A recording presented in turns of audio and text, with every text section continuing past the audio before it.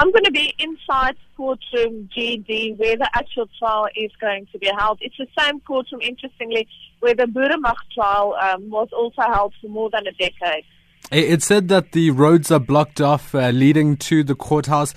Tell us more about your journey to the court this morning. Well, I was here before 6 this morning, so the traffic was very light, but the traffic is picking up. The courtroom is next to Church Square in Pretoria, so all the small roads linking Madiba Street, in which the courtroom is, and to Church Square is closed off to traffic. It is packed with cars from journalists and gazebos and DSG vans. There's really a huge media presence at the courtroom this morning. As Norma says, all of that media presence will be starting their work, or at least feverishly starting their work at 10 o'clock when the court begins. But when is Oscar going to be at court? When is he going to be making that appearance? I imagine Twitter's going to be a frenzy of activity when that moment happens.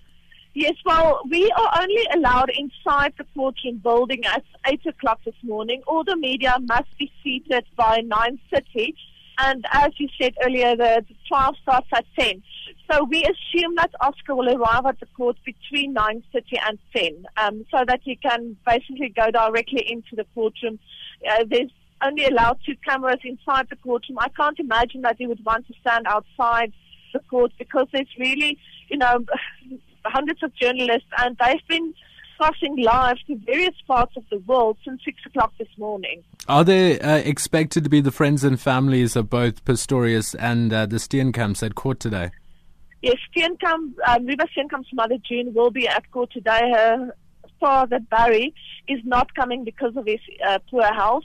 We expect that Pistorius' family, his brother and his sister, his uncle Arnold, and maybe his coach and his father will also again support him at court. And we also expect Gina Myers, the Myers family who Reva lived with while she was in Johannesburg, that they might be in court.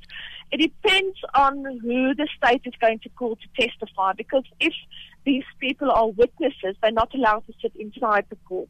So once that's been established, whether they will testify or not, they will then come to support or to just, hear the trial as it progresses.